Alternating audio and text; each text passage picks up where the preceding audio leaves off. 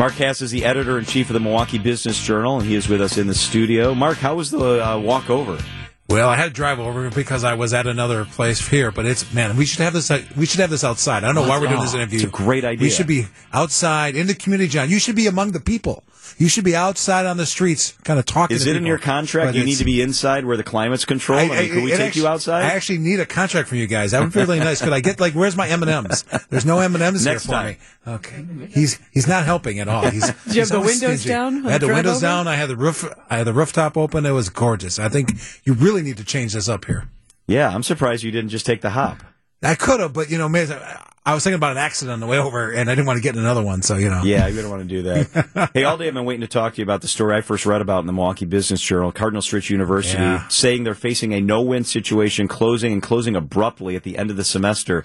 Mark, you've talked to a lot of people in the community today. This seams to have caught everybody by surprise. Yeah, very much of a surprise, and really kind of shocking because you often see these things happen, and you'll see them ask for money. They'll make an appeal. They'll reach out to all leaders in the community and say, hey, And the thing I also learned today was there are a lot of alumni in town, a lot of well-known alumni in town who probably would have helped. So I'm surprised that it came abruptly. I'm surprised there was not an appeal. I mean, how many times are you hit up through your college? I know I get a letter all a week. The time. Asking me for money for everything. I get time. phone calls. Seems like every third night from my college asking me for money. And it's been a few years. I know John has been a lot more than I have, but it's been a few years. And I'm cheap. I don't give anything. You don't give anything to anybody. Yeah. So, but really surprising if they didn't try to hit up their alumni to help, to get another year or two. But I think they just realized that kind of long term that it wasn't going to work, which is very surprising. Why did they say it's not going to work? I mean, this doesn't happen overnight. No. Well, the thing is, and it happens, it's rare. This has not happened in a long time in Wisconsin. You're talking 40, 50 years since this has happened. And it's really about the pandemic in terms of kids who've gone there, students. It's about a lot fewer students that have gone there. It's about money. It's in terms of cost. It's in terms of competition. Not having housing there for years, obviously now have added housing. It's just a lot of factors, a lot of competition among colleges. There's a lot of small colleges in this area. Think of them all in this area and kind of really competing against them nationally. So there's a lot of factors at play. I still am very surprised, though, that not to make an appeal. There's some very well-known individuals who've helped them over the years. And some wealthy individuals that have helped them over the years.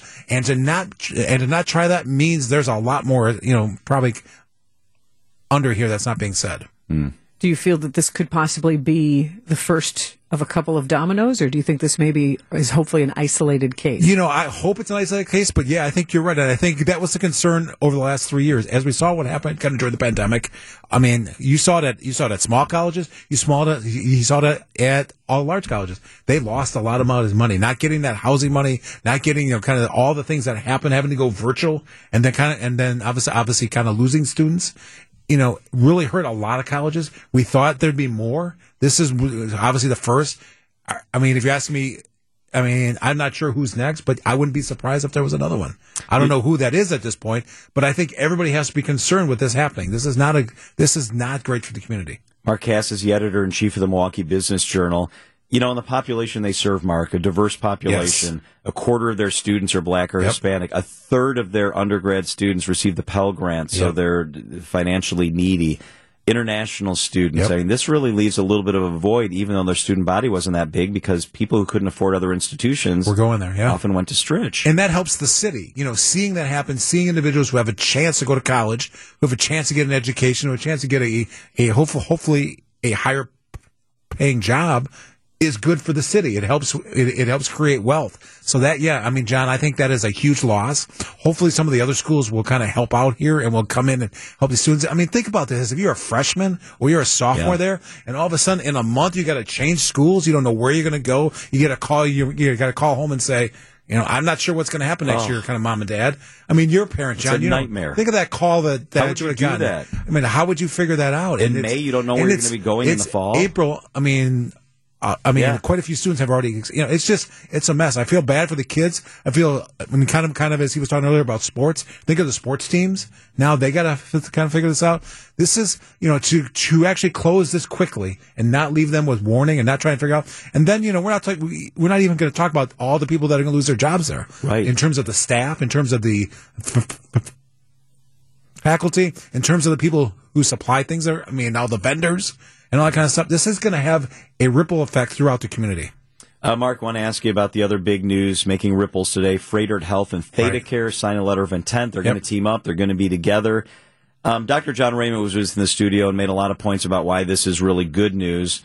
Is this all good news? Is this exciting news? How do you feel about this? It's interesting news. I will say that, and I'll never argue with him because he's a very smart man. He's a lot smarter than you and I combined. True. I mean, really, no doubt about that. But I will say it's going to be interesting to watch because this is a trend. You saw it with Advocate Aurora and Atrium combining. Yep. Now you have our next largest, Froedtert and ThedaCare combining. They say it's good, but over the years, as we've watched things happen, it hasn't lowered healthcare costs. They always talk about kind of how it's going to be better, bigger. So we're going to have to watch that very closely.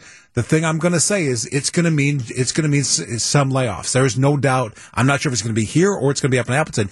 Before you don't combine, there's duplicity unless you have cuts coming, correct? Right. Why else would you do it? So that's going to be a case.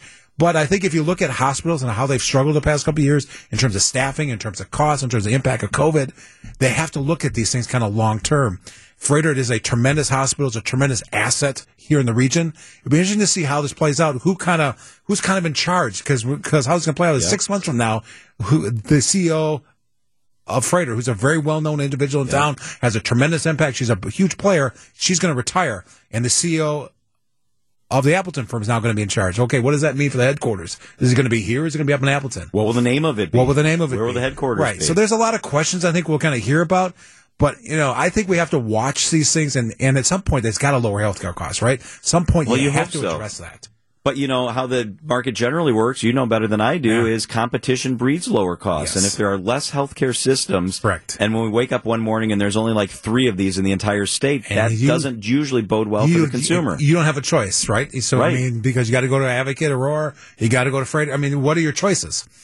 So, and healthcare doesn't operate kind of like a normal business. You think about a McDonald's and a Hardee's and Arby's, how they compete and actually lower prices. Healthcare seems to actually raise prices when they get together. Yeah, you're right. Because there are so many layers with the insurance, and it's not just a clean cut. Well, nobody ever understands a healthcare bill. Has anybody ever understand? You get a bill, it's for $1,000, you pay $17.20. You're not sure how it came to that, but that's how much you pay, right? And there are a lot of other code numbers on there. Right. It's like, that none of us understand. Mark Kass is the editor-in-chief of the Milwaukee Business Journal. Check out their stuff online. I get the notifications because I subscribe. You should do the same thing. Always good stuff. Mark, thank you so much for being with us. Always good to be here. I'm going back outside. It's too nice to be inside. That's a really good idea. Will you take us with? Can we? John, last half hour outside. You guys should go on the road for the last half hour. I like that idea. Put us in your speakers at least. There we go. We'll be right there with you. I said, will you take us outside? He looked right at you. I did. He's like, I might take Sandy. I'll take Sandy. You can stay in the studio, Mark. John can run stuff. You and I will go outside. We'll have a great time. Yep. All right. We'll have a beer. We'll just kind of hang out. It'd be really cool. So lemonade would be good. Lemonade. That I like that. Really good. Yeah. All right, Mark. We'll talk to you later, buddy. Thank you.